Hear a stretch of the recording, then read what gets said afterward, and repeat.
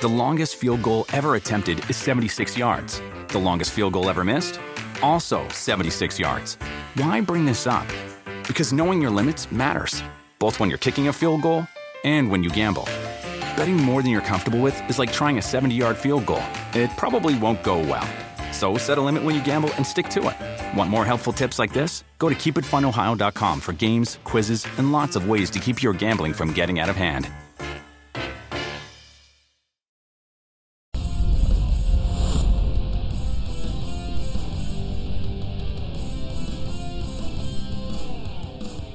I have pulled up my pants. Not that anyone would know the difference, but I have.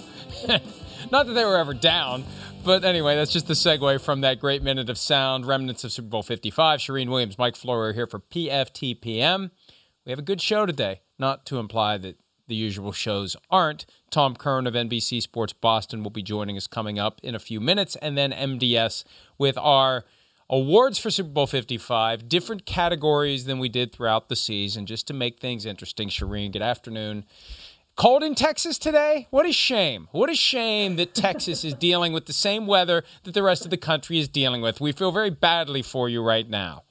And a chance of snow later this week, Mike, and you know what happens in Dallas-Fort Worth when it snows, right? Yes, I do.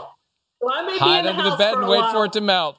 That's right. Hide under the bed and wait for it to melt. I spent a week in that environment, and I learned how to walk a quarter mile or so on ice every day, back and forth from our hotel to the convention center for Super Bowl 45, 10 years ago. All right, let's get into it. It was 8 years ago, 9 seasons ago, that Russell Wilson became a member of the Seattle Seahawks. There's plenty of talk regarding whether or not he will finish his career in Seattle. He claims to want to play until he's 45. Some stuff has emerged in recent days. Sunday, one of the Super Bowl Sunday splash reports, Charean. The Seahawks getting phone calls about the availability of Russell Wilson. Seahawks say he's not available. A report from Monday night, Jason La Canfora of CBS Sports. Russell Wilson's camp is frustrated with the lack of blocking that Wilson gets, and the situation bears serious monitoring, or something ominous like that. There's something going on, but look, time will tell how it all plays out. Earlier today, Russell Wilson on Peacock on the Dan Patrick Show. Here he is, and we're going to play some of what he said. For starters, here's Wilson talking about his desire to be more involved in the team's personnel decisions. How much input should the quarterback have in organizational moves? Veteran quarterback. Yeah, I think it depends on who it is. I think. Well, how about you? How much do you have any say in what Seattle does offensively with free agents or draft picks? I think that it's, I think that ultimately, for me personally, I think that I want to be able to be involved, because at the end of the day, it's your legacy, it's your team's legacy, it's the guys you get to go into the huddle with. That's a long-winded way of not answering my question. Are you involved in personnel decisions? Have you been involved in personnel decisions? Not as much. I don't. I think that. Do you want to be involved, Russ? Yeah, I think it helps. I think it helps to be involved more. But I think that dialogue should happen more often. Look, I've said this time and again as it relates to all quarterbacks. The coaching staff and the front office and ownership want the quarterback to be a quasi-member of management, a boss on the shop floor, setting the example, showing up early, staying late, motivating, inspiring, holding accountable. It's so much better coming from the quarterback. And then when it's time to have the management meeting, oh, sorry, supervisors only, you're just one of the employees. That doesn't fly, especially with the best quarterbacks. And we've been on to this, now that Tom Brady has shown what happens when the front office and the coaching staff say, hey, fine, we'll get whoever you want. Some of these other great quarterbacks that are jostling to get to number 2 in the way of Super Bowl wins, Russell Wilson, Aaron Rodgers, Patrick Mahomes, I think they're going to start pushing a little bit harder for some of the power that management in Tampa gave to Tom Brady, Charean. Yeah, Mike, and you started this, and you were the first one on it. We were texting back and forth, the group on the PFT chain, of who the quarterbacks are that can do this. And Russell Wilson certainly is one of those. I don't think anybody would argue with that he's a franchise quarterback who should dictate at least a little bit who the personnel is, at least on offense. He can encourage some guys to come to Seattle. There's no doubt about that. He can encourage them possibly to take less money to come to Seattle. So why wouldn't you want a guy like Russell Wilson involved in some of these decisions? You would think that he would be much happier playing there and more willing to do what it takes to win. Not that he's not doing that now, but he would have more of an invested interest in what they're doing, Mike. Prime example, Antonio Brown. Remember we heard stories, rumors, reports about the possibility of the Seahawks adding Antonio Brown? That was Russell Wilson. And so Tom Brady gets the guy he wants, and what happens? Antonio Brown catches a touchdown pass in the Super Bowl. Yeah, according to Clyde Christensen, he ran the wrong route, but still, he won a Super Bowl with Tom Brady. And I'm not saying that Antonio Brown would have been the difference maker for the Seahawks, but it's the idea of you're going to listen to the quarterback or you're not. And if you don't, the quarterback eventually is going to start thinking, maybe I need to go somewhere. Will listen to me. The Tom Brady example, he came from New England, Patriot way. Do your job. Do your expletive deleted job. It's not your job as the quarterback to determine who the players are. Do your job, Tom. 20 years of that gets old. 1 year of it in Tampa, and look at what happens for Tom Brady. So, with all that said, here's Russell Wilson from the Dan Patrick Show on the question of whether or not he is available for a trade. What do you make of CBS Jason La Canfora saying that Seattle had gotten calls for possible trade talks with you? Do you believe that Seattle has gotten calls? Yeah, I definitely believe they've gotten calls for sure. I think that I think anytime you're a player that tries to produce every week and has done it for, consistently, I think people are going to call for sure. And I think it's part of the process. Yeah, but you're a franchise quarterback. You're a Hall of Fame quarterback. You're not available, are you? Well, I'm not sure if I'm available or not. That's a Seahawks question. Hey, look, there's a belief in some league circles that eventually Russell Wilson will play for another team. And here's how it's going to go down. This year, I'd be stunned if it happens pre-June 1. If it happens pre-June 1, Shireen, the Seahawks take a $39 million cap charge. And this is one of those years where you don't have to do it before June 1. If there's not going to be an offseason program, who cares? Do the trade after June 1 if there's a team out there that decides they really want Russell Wilson. But where this is going to hit critical mass is the next time Wilson's agent, Mark Rodgers, begins negotiating another contract for Russell Wilson, because every time that Wilson has done an extension, what's happened? He's gotten to the top of the market. He's gotten to the top of the market. He's gotten to the top. Well, I can't say it 3 times because he's only done it twice. The next time, he's going to want to get to the top of the market. At some point, the amount of money that Russell Wilson wants is going to be so much, the Seahawks are going to say, nope, too much. We can't justify paying that much to Russell Wilson. And that's when they go back and they find a rookie who makes very little, and they can use all that money on other players and try to recreate the Legion of Boom with a new round of players who get paid a lot of money. However that plays out, I think that's the pressure point, and I think that comes next year, not this year. I think we got 1 more year before we're either going to have another major contract for Russell Wilson or he's going to be traded. Yeah, I'm with you, Mike. I think this is a key season for him and a key season for the Seahawks to see what they do. In his second season, they win the Super Bowl in 2013. They come back in 2014 and they get to the Super Bowl and they lose the Super Bowl. He's 5-1 in those 2 seasons. And frankly, we all know they should have won that Super Bowl. They should have had back-to-back championships. It didn't work out because of the interception there on the goal line for the Seahawks. And they've never seemed to recover from that. They're 3-5 in the postseason since then. That loss seemed to take a lot of juice out of them. And so they need to figure out how to get Russell Wilson back to the Super Bowl this year. It's not going to be easy with the salary cap going down, but they need to figure it out, whatever it is, or I see him, as you do, leaving after this year and going somewhere else. It is an amazing time in this league right now. We've never seen this before, Mike. You saw quarterbacks go to one place and stay forever. That's not the way it is anymore. And I think as more and more are having success elsewhere, specifically Tom Brady, it's beginning to spread. And quarterbacks are willing. And here's the thing that's kept it from happening in the past. I think that quarterbacks have refrained from even starting down that path verbally for fear of becoming an enemy within their fan base. And 10 years ago, 5 years ago, I don't think you hear a quarterback be as candid as Russell Wilson was being. He's being pretty candid. And Aaron Rodgers has stayed away from that line because I think one of the things he doesn't want to become is a pariah like Brett Favre was. I think that if and when there is a separation between Rodgers and the Packers, Rodgers wants to position it as it was them, not me. I wanted to stay. Once you start talking like maybe you want to go somewhere else, and Wilson's very diplomatic. It's not like he said, trade me, but there's enough there. He's getting close to that line.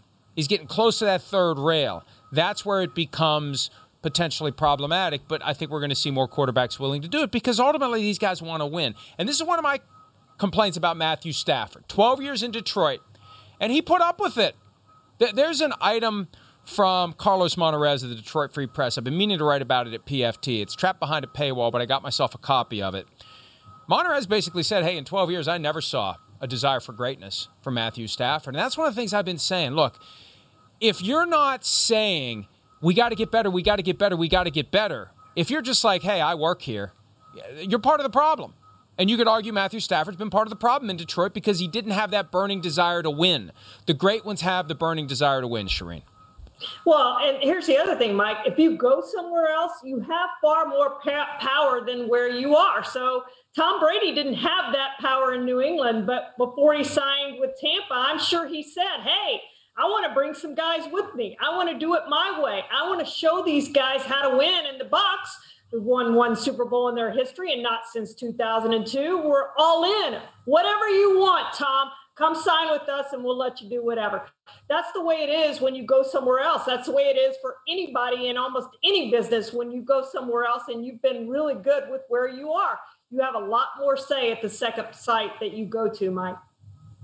Wilson also said that he is frustrated with getting hit too much. That was the guts of what Jason La Canfora reported on Monday night. I think it's more than the offensive line issues. I think it's the offense. I think it's the team. I think it's everything that he looks around and sees with a Seahawks team that hasn't been good enough to get past the divisional round since 2014. Yes, the last time they went to the Super Bowl is the last time they made it out of the divisional round. And these quarterbacks are confident to the point of delusional. All professional athletes are. Russell Wilson isn't going to say it's on me. It's on somebody else. That's just how you're wired. I'm doing everything I can. You put me on the Chiefs, we're in the Super Bowl. You put me on the Buccaneers, we're in the Super Bowl. You put me on this team, we're better than we are right now. And I think that the great quarterbacks can say that honestly and truthfully, that they're doing everything they can to win, but there's 21 other guys between the starting offense and defense that are on the field that may not be good enough. And we're going to see, I believe, more quarterbacks pushing for more power in the cities where they currently play. And if they don't get it, they're going to be pushing to get out of the place where they are. And we've seen this come up with receivers, running backs, other position players on both sides of the ball. They want out. Jamal Adams, you want out, you want out. You know, it's easier to say to a guy who isn't a quarterback who wants out, you got a contract. It's hard to say it to a quarterback. The minute the quarterback decides he's not going to be that boss on the shop floor, that he's not going to put in all those extra hours, that he's not as invested as he's been in the past, that he's going to take, and I hate to pick on Matthew Stafford, but he's the embodiment of this concept. If they're going to become Matthew Stafford and say, I just work here, well, good luck winning games then. Yeah, and Mike, I talked to somebody within the Texans organization today, and they're still intent on they're not trading Deshaun Watson. Well, this is going to come to a head because Deshaun Watson is intent on not playing for the Texans. So it's going to be interesting to see how that plays out.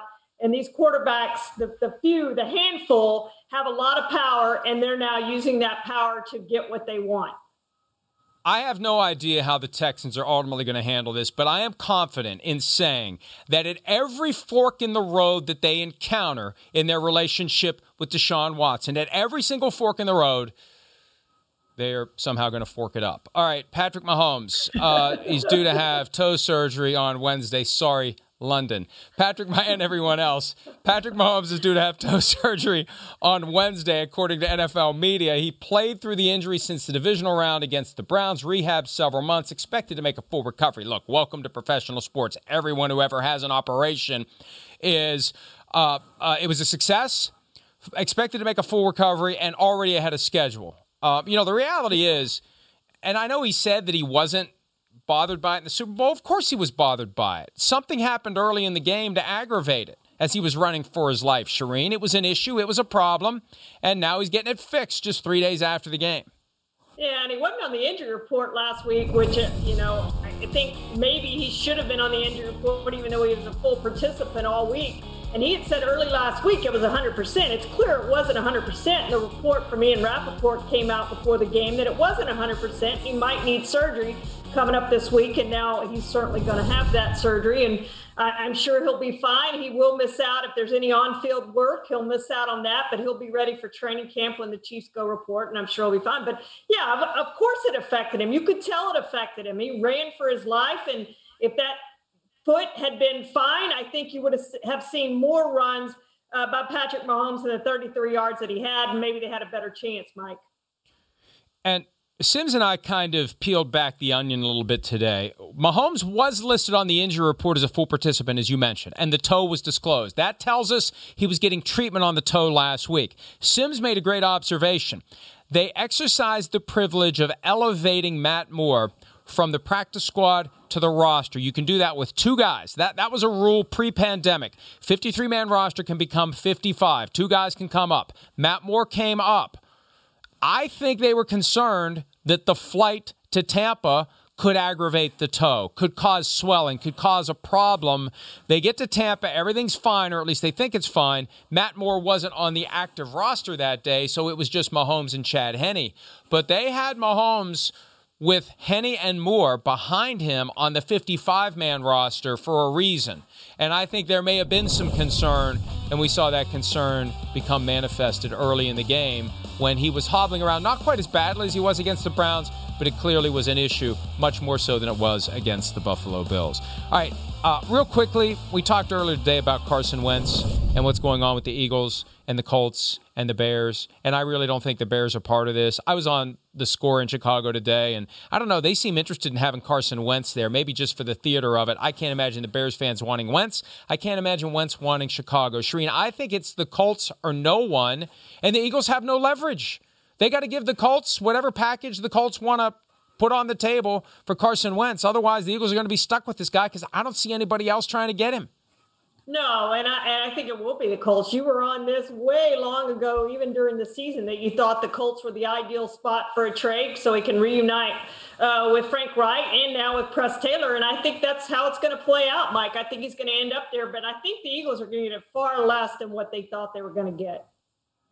And part of it is they are unloading that $40 million in guaranteed pay that covers this year and next year. The final $15 million or so vests March 19, 20, something like that. So they got to get this deal done to get him off the books. This is far closer to Jared Goff than Matthew Stafford. This is a hot potato type of a deal, and any net trade compensation you get is a bonus because for the Eagles, they are unloading a contract they're ready to get rid of, and that's what is keeping them from getting the kind of offers they think they should get. Let's take a break. When we return, what will the Patriots do at the quarterback position and other issues related to the New England franchise? Tom Curran of NBC Sports Boston joins us here on PFTPM right after this.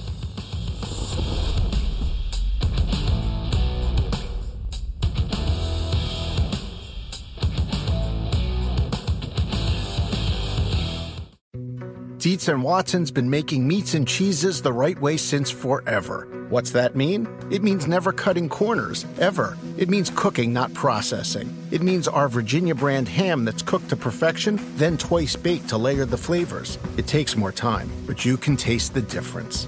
We come to work every day to do it the right way, even if it's the hard way. Because if it's not right for us, it's not right for you. Dietz & Watson, it's a family thing since 1939. The longest field goal ever attempted is 76 yards. The longest field goal ever missed? Also 76 yards. Why bring this up? Because knowing your limits matters, both when you're kicking a field goal and when you gamble. Betting more than you're comfortable with is like trying a 70-yard field goal. It probably won't go well. So set a limit when you gamble and stick to it. Want more helpful tips like this? Go to keepitfunohio.com for games, quizzes, and lots of ways to keep your gambling from getting out of hand. Do you want a beautiful lawn? Enter TruGreen, the easiest way to get a great lawn. Just water and mow, and they'll do the rest. Weed control, fertilization, aeration, and more. TruGreen is the official lawn care treatment provider of the PGA Tour, and they have a verified best price, which guarantees you the lowest price with no compromise on quality. You do you. Let TruGreen do your lawn care. Visit TruGreen.com, TruGreen.com, to get the best lawn at the best price with the best people. Guaranteed.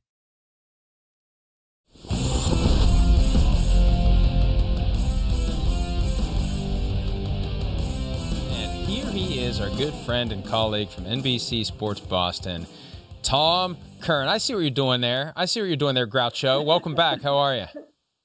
I'm great. How are you? How are you, Sharif? Good. I want to take the temperature, not the old-fashioned way. I want to take the temperature of Boston 2 days after Tommy Brady goes to Tampa, and he's 1-for-1, wins a Super Bowl in his first year with the team. What's the overall mood in Boston in response to that achievement? Boy, as with any place, it's a little bit tribal.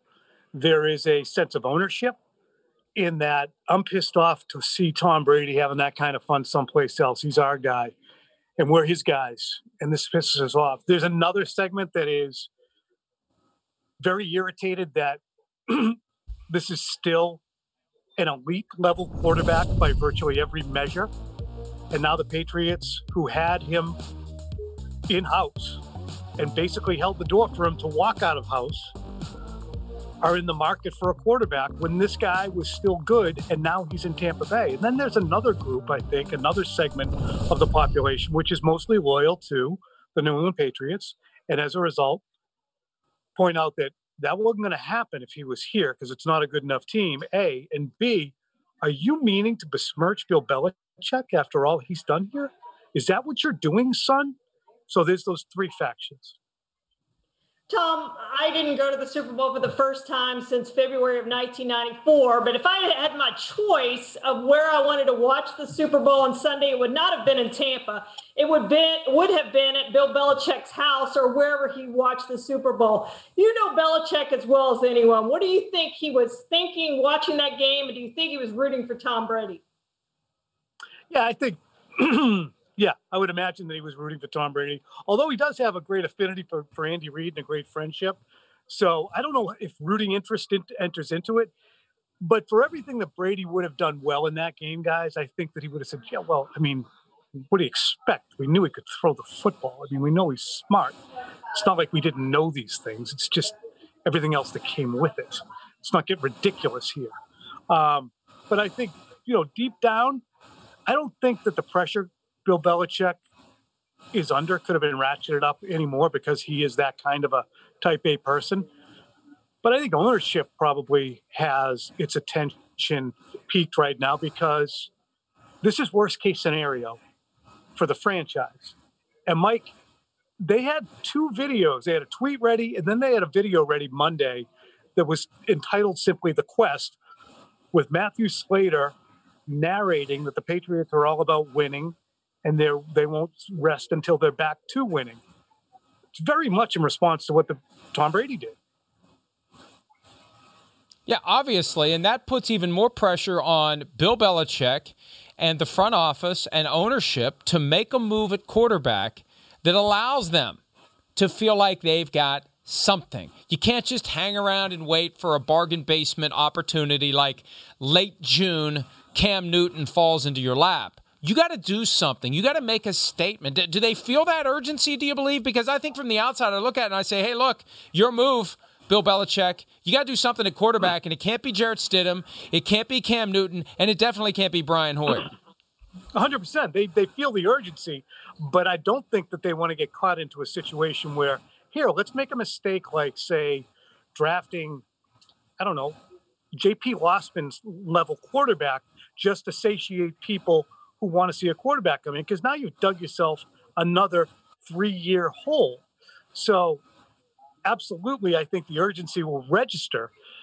But for it to register at the quarterback position, I don't think Belichick is of a mind that, look, just to satiate the masses here, I'm going to go and sign or draft Mac Jones and sign Mitch Trubisky.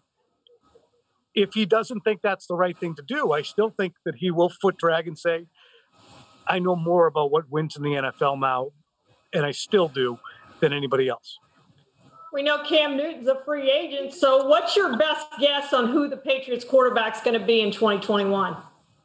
We do this every single day on our programs, Early Edition, Quick Slants, Boston Sports Tonight. It is perpetual, and it is for the entire half an hour or hour of the programs, except for a little bit of Celtics and Bruins here and there. My best guess right now is Mitch Trubisky level type of quarterback. A reclamation project. There's a reason for that, too. It's historic to Belichick.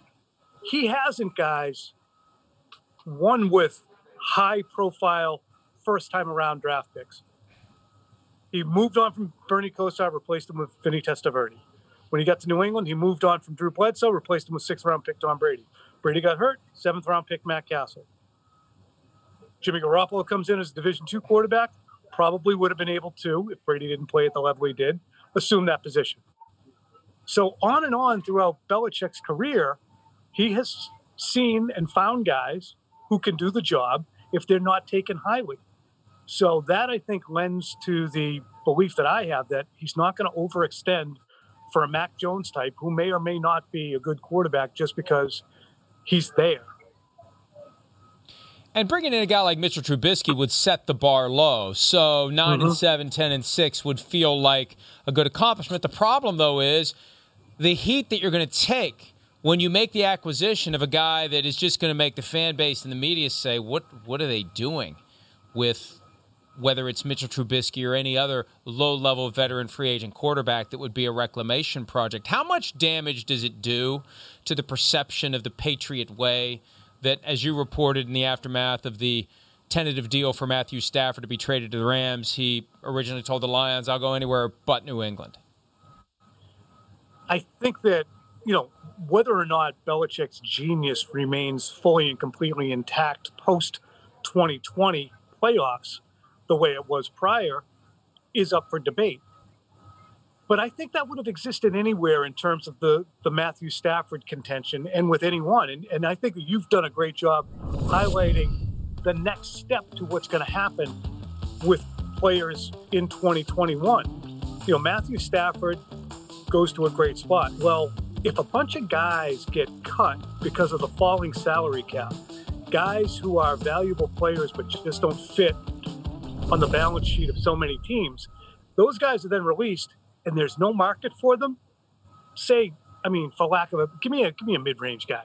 Give me 2016 Chris Hogan. Okay, say he gets released. Not now Chris Hogan, but Sammy Watkins gets released. If he has to play for the minimum, he's not going to come to New England to do it, to see Mitch Trubisky, whether or not he can reinvigorate his career. He's going to go to LA and Matt Stafford, which is exactly what you were pointing out, Mike and Shireen. This notion that there can be a Pied Piper effect. Bill Belichick has flourished and benefited from the presence of Tom Brady for years. Player after player has said it. I'm going there because Tom Brady's there. What will that be now that Tom Brady's not here? Tom, one thing we seem to have forgotten as the season has gone on is how many players the Patriots had opt out for COVID reasons. And I think we expect all of those players to come back this year. How much will they help and how close does that get them to the Bills, knowing that we don't know who the quarterback is yet? Here's the thing, Shireen. I keep saying this. The Patriots have a very high floor. I mean, they can have an embarrassing quarterback/passing game in 2020. No tight ends, very low-level wide receivers, and still win 7 games because the program's that strong. You bring back Dante Hightower and Patrick Chung and Marcus Cannon and Brandon Bolden, and maybe you get something from the tight end, Matt Lacoste. You immediately add perhaps a win, perhaps 2 wins. You get leadership back. So it makes a big difference. Devin McCourty told me last week on our podcast that he expected all of those guys to return. It's not official, but Devin said as far as he understands, they're all coming back. It makes an immediate impact, especially Hightower and Chung, Shireen. How much longer do you think Belichick's going to coach? And is there a chance that Brady ends up playing longer than Belichick holds the whistle? Boy, I think that Belichick, he will be 69 in April. So I would say 72. And I think it might be a dead heat between those two leaving. Boy, that'd be something to go in the Hall of Fame together. Awesome. Oh, the pictures. I mean, can you see Bill in the mustard jacket with this kind of... I think he'll smile. He does. He'll smile, and he'll bring his rings. And the question is, who will have more rings when they go into the Hall of Fame on the same day? Will it be Brady or will it be Belichick? I mean, Belichick has to get back to the playoffs, Mike. I mean, is that a layup? Do you think Bill Belichick will 1,000% complete certainty coach another playoff game in his career? Certainty, I think, yeah, with 7 spots in the AFC, yes, I think he will. So what would you put the percentage of him coaching in another playoff game? Coaching another playoff game. I'd put it at 77.5%. How's that? That's kind of low. 87.5. I don't know. I think he will. I think he will. I'm going to say it's 50-50. No, I think he will. All right, Tom, we got to let you go. Thanks for some of your time. And we'll be talking to you again soon. Thank you, pal. Coming up, Super Bowl 55 awards. Michael David Smith is going to join us. We'll be back with more PFTPM right after this.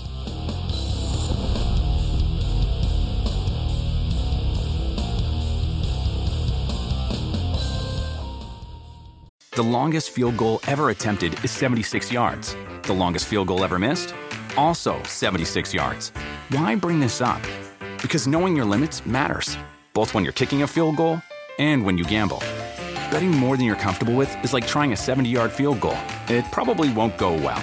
So set a limit when you gamble and stick to it.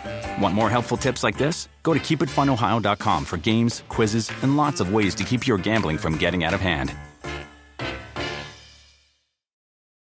Do you want a beautiful lawn? Enter TruGreen, the easiest way to get a great lawn. Just water and mow, and they'll do the rest. Weed control, fertilization, aeration, and more. TruGreen is the official lawn care treatment provider of the PGA Tour, and they have a verified best price, which guarantees you the lowest price with no compromise on quality. You do you. Let TruGreen do your lawn care. Visit TruGreen.com, TruGreen.com, to get the best lawn at the best price with the best people. Guaranteed.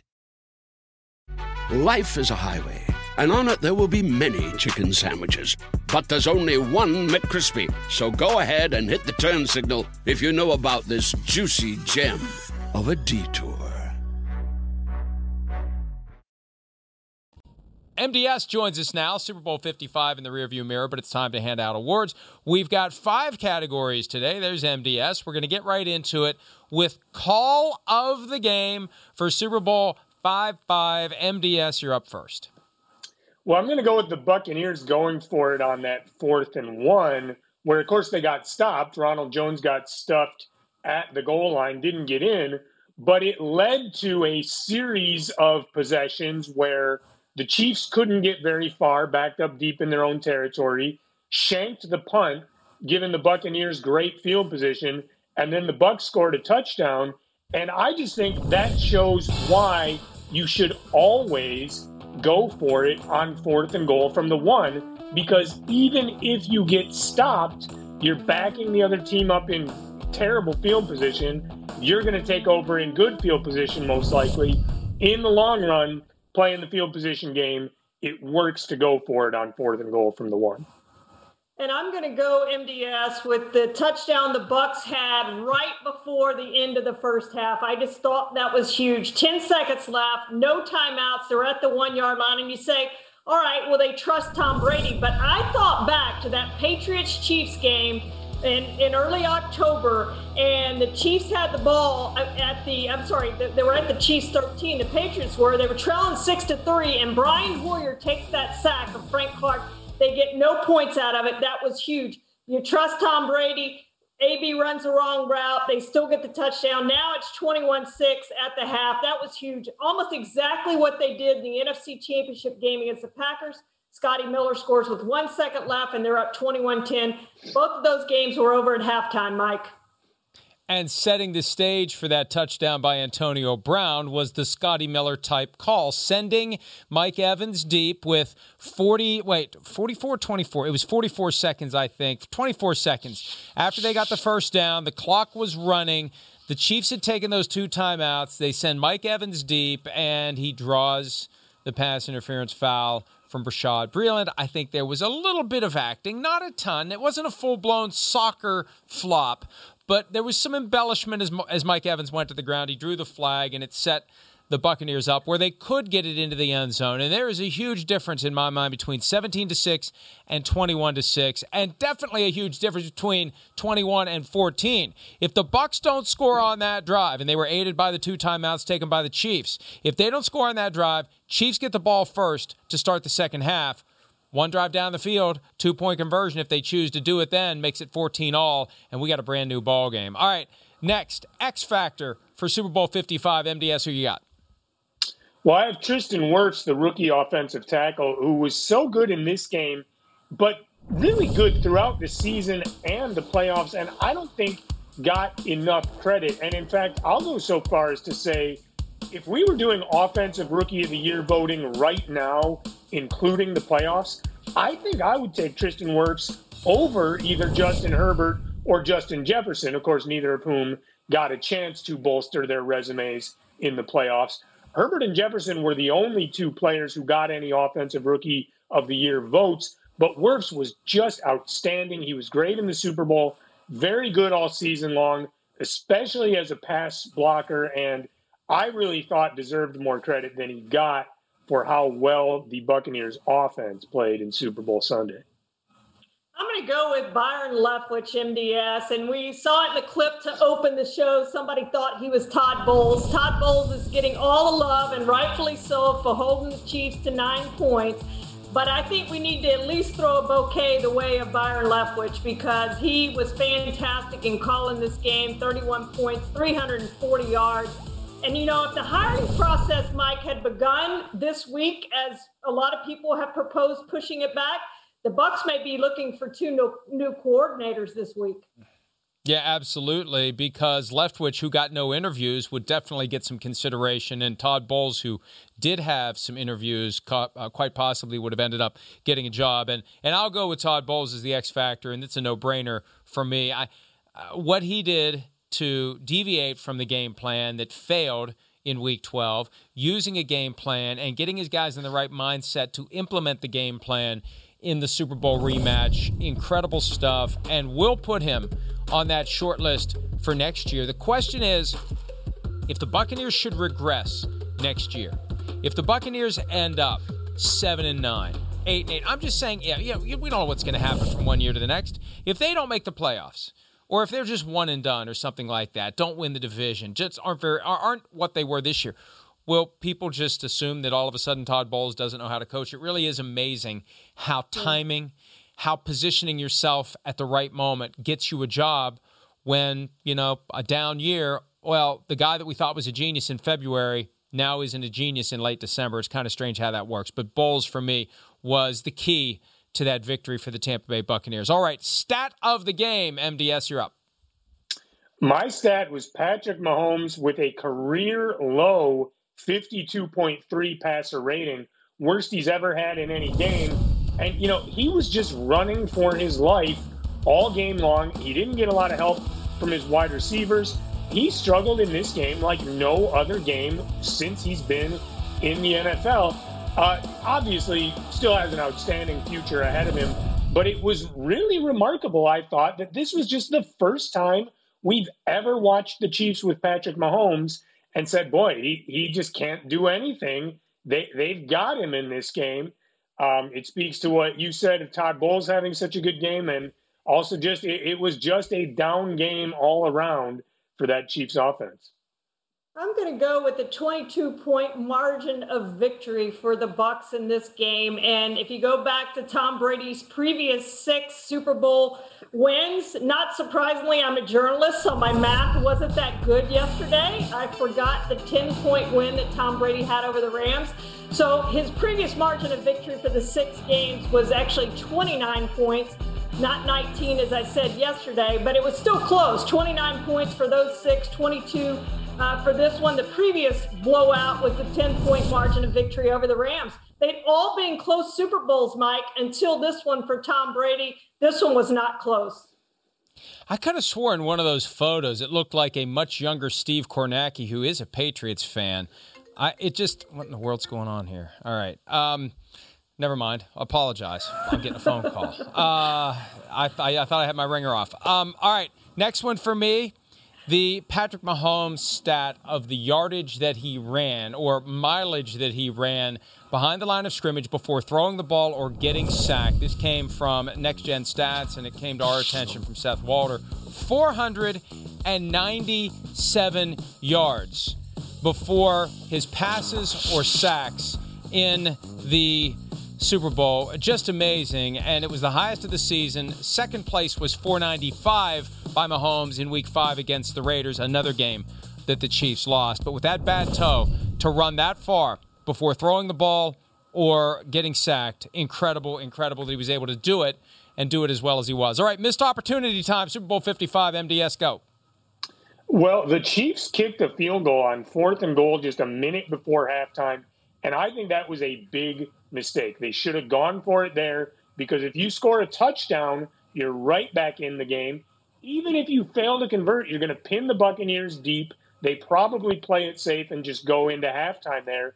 Instead, after the Chiefs kicked the field goal, the Buccaneers got a good return on the ensuing kickoff, marched right down the field, scored a touchdown before halftime, ended up extending their lead by 4 points compared to where it was before the Chiefs kicked that field goal. And, I mentioned earlier, I liked Bruce Arians going for it on a 4th down, even though he didn't do it, even though he didn't get it. This is a time when I don't like Andy Reid kicking the field goal, even though the field goal was good. In that situation, they really should have gone for it on 4th down. And MDS, we always talk about teams doubling up when they're going to get the kickoff to start the second half. The Chiefs had a chance to double up there. They didn't. They lost points. They come out to open the second half, and they settle for another field goal. Now, the play calling to me on that drive was not good. Clyde Edwards-Helaire goes for runs of 21 and 10 yards on 2 of the first 3 plays of that drive. They don't give him the ball again. They stall out. They kick the field goal. Huge difference there, too, that they get the field goal and not the touchdown. Yeah, and look, another decision that was a missed opportunity for the Chiefs. We talked about this earlier on that last Buccaneers drive. And when the Buccaneers got the ball back with 1:05 to go, I figured what are they going to do? Run the ball a couple of times. You're too far away from the end zone. Surely they're not going to try to drive down the field and score. And then Kansas City starts calling timeouts. First down, I get it. Leonard Fournette went nowhere. Take the timeout. Maybe you get a chance to get the ball back and do the Bill Belichick double dip, get a score near the end of the half, and score to start the third quarter. But when they gain 8 yards on the second down play and make it 3rd and 2, and the Chiefs take the timeout, that's starting to make me a little more nervous. And what happened? They get the first down, boom, the ball goes down the field to Mike Evans, the play we talked about earlier, and one domino falls after another, and the next thing you know, the Buccaneers are up 21-6 going into the half. All right, another category, a special category for this one, because Tom Brady was named the MVP of the game. We have decided to name the real MVP of the game because all 3 of us agree that it shouldn't have been Tom Brady. MDS, who do you think it should have been? Well, I really liked the game turned in by Vita Vea, who we weren't even expecting to see again when he broke his leg in October, but he was outstanding, and he had the kind of impact that doesn't show up much in the stats. He's not the guy who gets a lot of sacks, gets a lot of tackles for loss, but what he is the guy who can just push a center or a guard straight back into Patrick Mahomes' face. I thought there were a lot of plays when Patrick Mahomes, the reason he escaped the pocket, as you mentioned, having to run around so much behind the line, I thought Vita Vea was the guy who got the first push that made Patrick Mahomes say, okay, I can't stand in the pocket. I got to make a play with my legs here. And that was just the theme of the game, that inside pressure was really getting to Patrick Mahomes. I thought Vita Vea, for a guy who we thought was done for the season, coming back and making that kind of impact was very impressive. Well, let me just say first, I know what it feels like now to be Florio, to pick third like he did the whole entire year. You get the scraps, right? So I would have voted for one of the two guys. If I had an MVP vote, which I have before, I would have voted for one of the two guys that you guys have. But I did think that there were 11 players in that defense that you could have picked. And Antoine Winfield had a great game when you consider what they did in Week 12 against Patrick Mahomes, giving up 462 yards. They come back in this game, give up 270 to Mahomes, and intercept him twice, and he had one of those interceptions. And I think we need a shout-out, too, to Levante David for the job that he did on Travis Kelce. That was just a great defensive performance, Mike, that the Buccaneers had all the way across the line. And you had your chance. You had your opportunity. There was a grace period. You had to go out for your 1 hour walk in the 22-degree wind chill that, we MDS and I really feel sorry for you, given that, like MDS said, he would kill for a 22-degree wind chill right now in Chicago. Devin White was my choice. I tweeted it during the game. Devin White should be the MVP. It wasn't going to happen, but he was the guy that and also, if they did it like they do it in hockey, where it's a full postseason MVP. Is it the Conn Smythe? Is that the trophy? Yeah. Something tells me it is. It is the Conn Smythe. Blind squirrel eats acorn. But it would have been Devin White, right? For the full playoffs, It was Devin White. And I wish that he would have gotten more consideration. I don't know how much he ultimately got, but it's Tom Brady, and he had 3 touchdown passes. It's hard to overcome that without at least a pick six or a fumble recovery for a touchdown. All right. MDS, great stuff. We're going to take a break. When we return, some reflections on and memories of the late Marty Schottenheimer. We'll do that when PFTPM continues right after this.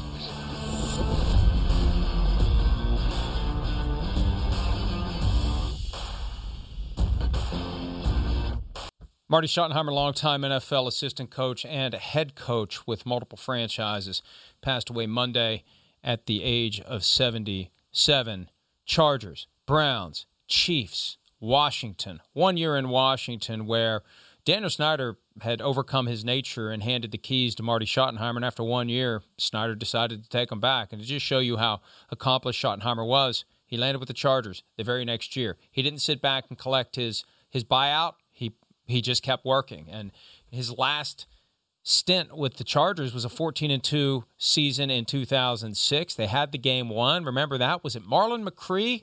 Was it Marlon McCree who fumbled the ball after an interception, opening the door for the Patriots to steal that game? Yeah. And then Schottenheimer was fired. He had that ongoing feud with A.J. Smith, the GM of the team. You got to have a GM and a coach who get along. And when you have a coach like Marty Schottenheimer, you got to find a way to make it work, because that team was very, very close to being at the elite in the NFL. And frankly, if they had beaten the Patriots that day, they always matched up really well with the Colts. It could have been the Chargers against the Bears in Super Bowl 41, Shireen, not the Colts against the Bears. And you think about all those great coaches, Mike, who never won a championship. It's like the players we talk about, but Don Coryell, Bud Grant, Marv Levy, Paul Brown, Dan Reeves, Marty Schottenheimer, you put all those guys together as some of the greatest coaches in NFL history, and yet they were never able to win a Super Bowl. And it's unfortunate that he never got one of those. I think he deserved to have one. 5-13, unfortunately, in the postseason for him. But what a great head coach it was. And I think it tells you how good he was, because he kept getting those head coaching jobs, right? If you're lousy at your job, you don't keep getting other jobs when you get fired. And he was different from, and the two guys who always come to mind for me are Norv Turner and Wade Phillips.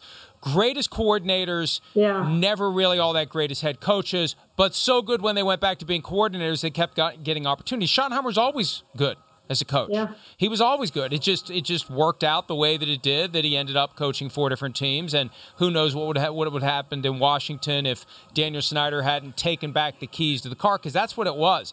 It was Snyder realizing after a couple of years that maybe things would work better if he just got out of the way, and after 1 year, he couldn't do it, period. And my favorite Marty Schottenheimer story comes from that year in Washington and then the next year with the Chargers, because Deion Sanders had arrived in Washington in 2000, And when Schottenheimer became the coach, and this was a hard-nosed Oklahoma drills, bull in the ring, the old-school coach, Deion Sanders didn't want anything to do with it. So Sanders retired. Remember, he went to play for like the Toronto Argonauts or one of the CFL teams at one point. He was done. He's out. And they worked out a deal where he was able to retire, and he had to stay retired, and he was going to get to keep his signing bonus money instead of having to pay it back. This was just a year after Barry Sanders had to pay back a bunch of money to the Lions. Washington let him keep the money, but he had to retire. So the next year, when Schottenheimer's with the Chargers and the Raiders are putting together a Super Bowl team, and Deion decides he wants to come out of retirement, and I'm going to go jump on this Raiders bandwagon, and Daniel Snyder did him a favor, released him from the reserve retired list. Well, there was a glitch, and it was when I first became aware of the rule. After the trade deadline, every player who is released in any way, shape, or form, no matter the amount of experience, has to pass through waivers. Enter Marty Schottenheimer and the San Diego Chargers, claiming Deion on waivers and preventing him from going to the Raiders. And some were saying when I pointed that out today it was petty. No, it wasn't petty. It was fair. Because Deion Sanders walked away from Washington, kept his bonus money, and now he wanted to walk right back in and go pick the horse that he thought was going to win, and Marty and the Chargers kept it from happening. I loved it then, and I love it now. My favorite, Mike, besides that one, is before that first Browns-Broncos AFC title game, Schottenheimer gave a famous speech called the Gleam, Gleam, pregame speech. And he said, there's a gleam, man. There's a gleam. Let's get the gleam. And players didn't really know what that meant at the time. They're like, okay, let's get the gleam. And it became a rallying cry both for the city and for him. And he later explained that when you see the Vince Lombardi trophy, it has a gleam to it. And let's go get the gleam. So you've seen a lot of players today. I saw Sean Merriman did a hashtag gleam. That's what it's about. Go get that gleam, man. And unfortunately, he's one of the guys who didn't get the gleam. And one of the realities in the NFL with 32 teams and there's only one gleam every year, and when you have the Patriots hogging so many of them over a 20-year period, and you have Tom Brady wherever he goes now in position to keep taking them, it makes it hard for quarterbacks. It makes it hard for the coaches. But there's no shame in 200 career victories. 8th all-time on the head coaching win list. 4 different teams that Marty Schottenheimer led during his time in the NFL. 2004 NFL Coach of the Year. Great man, great coach, and we extend our condolences, obviously, to all of his colleagues, his family, his friends, and he's got a legacy that will be part of the NFL lore for years to come, regardless of the fact that he never did actually get the gleam, Shireen. Marty Ball was fantastic. And Shireen froze up. There she is. In his 21 years of coaching, Mike, he had 2 losing seasons. That's my favorite Marty Schottenheimer stat. That is amazing. It is amazing, and it is a damn shame that it never worked out. But it just shows you how hard it is to make that path all the way to the top of the mountain.